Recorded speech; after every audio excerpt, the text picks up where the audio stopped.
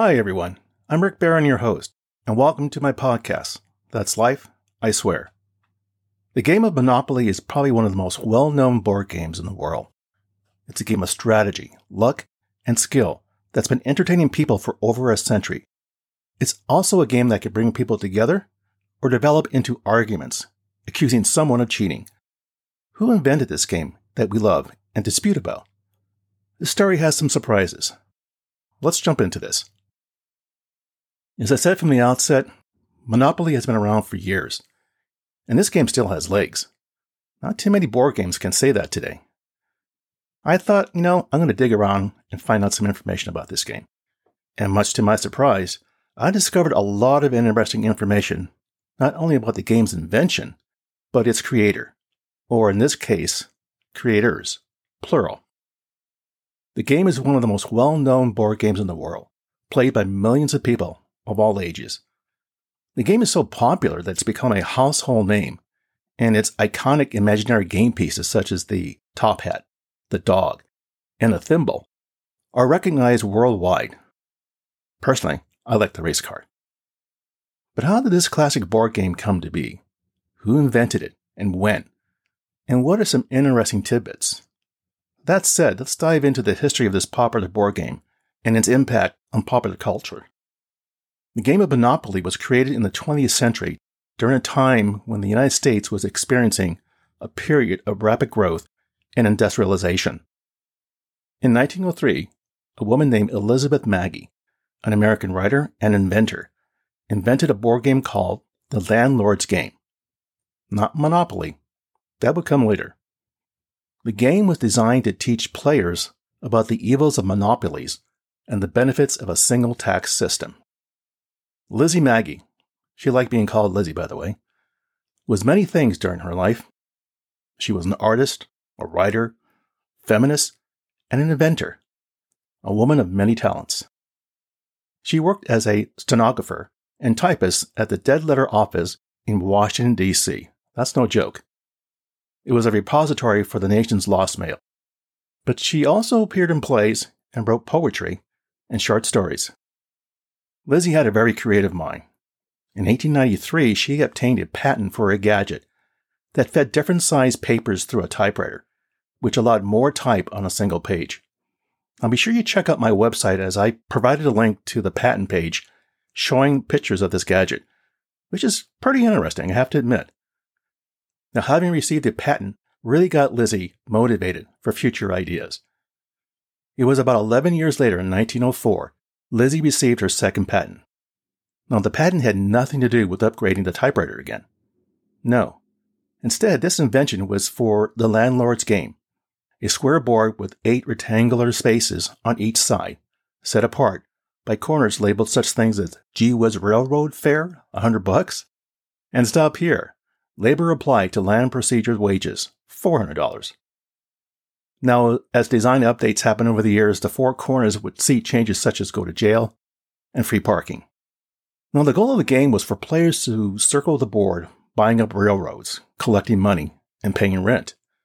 And she made up 2 sets of rules, monopolists and anti-monopolists. You see, the real purpose of the game was more of a teaching tool. She wanted to use the game as a means of teaching about the evils of amassing vast sums of wealth at the expense of others.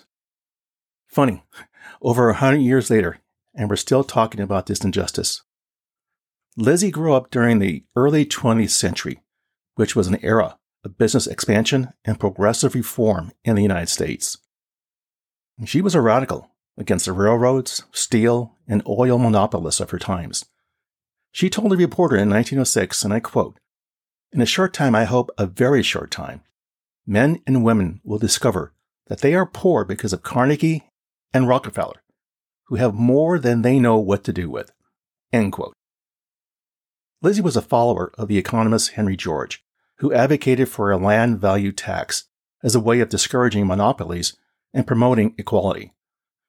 The Landlord's Game was her way of illustrating George's ideas and educating people about the dangers of unchecked capitalism. The Landlord's Game was sold for a while by a New York-based publisher, but it spread freely and passed along homemade versions, among intellectuals along the eastern seaboard in the United States. Fraternity brothers named Louis and Ferdinand Toone at Williams College had a play in how they manipulated the game in their version. Quakers living in Atlantic City, writers, and radicals like Upton Sinclair all had a say about how this game should be played. Parker Brothers bought Lizzie's game for $500, which was a lot of money at the time, with no royalties and a promise to manufacture the game under its original title, without changing any of the rules, along with a picture of her on the box. Parker Brothers marketed a few hundred sets of the Landlord's game and then completely stopped. Lizzie was not interested in profiteering from the game, but was happy that a major company distributed it. Over time, various versions of Lizzie's game was created, but it wasn't until the 1930s that someone came up with a version that beat them all. Enter Charles Darrow.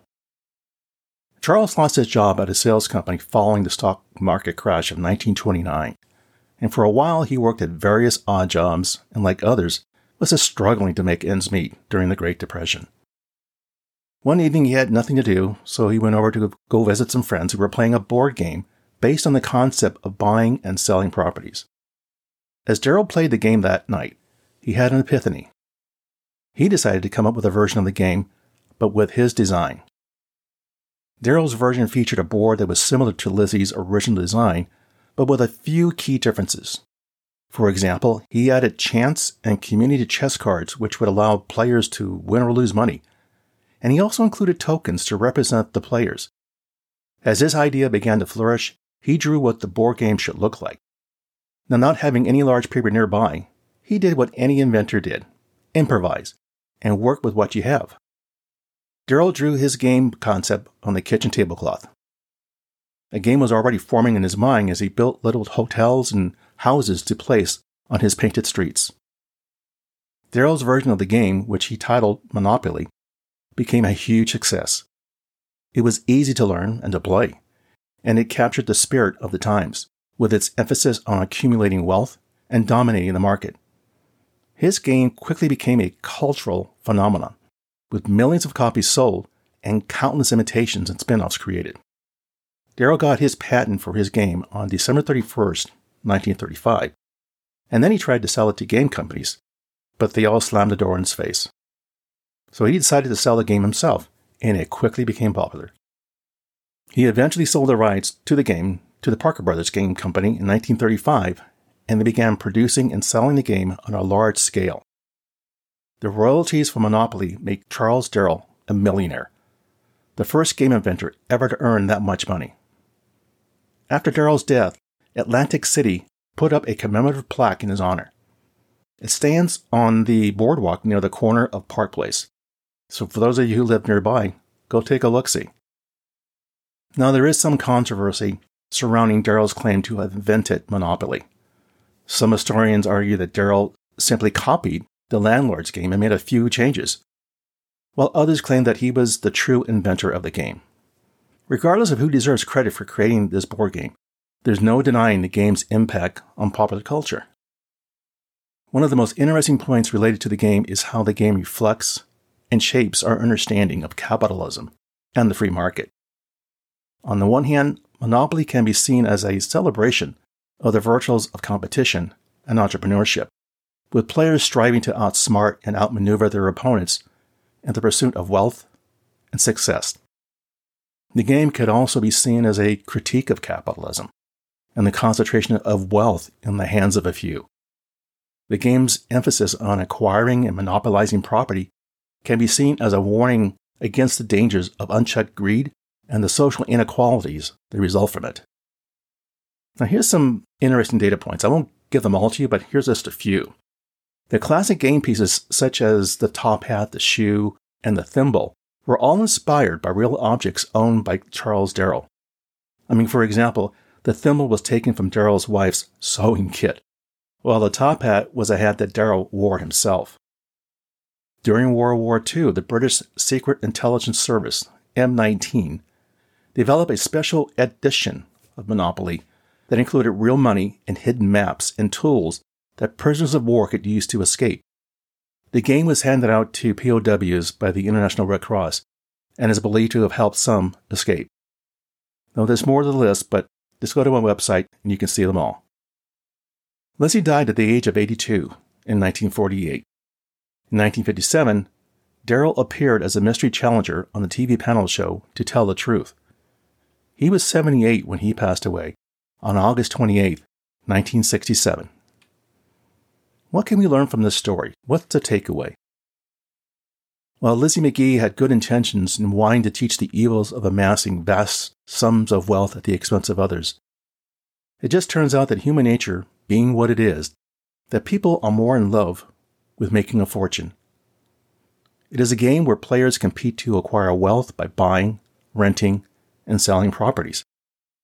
The game contains all the elements of success and failure in a real world, and the game's goal is the same as the human race: the accumulation of wealth. Well, there you go. That's life, I swear. For further information regarding the material covered in this episode, I invite you to visit my website, which you can find on either Apple Podcasts or Google Podcasts, for show notes calling out key pieces of content mentioned in the episode transcript. As always, I thank you for listening. Be sure to subscribe here or wherever you get your podcasts so you don't miss an episode. See you soon.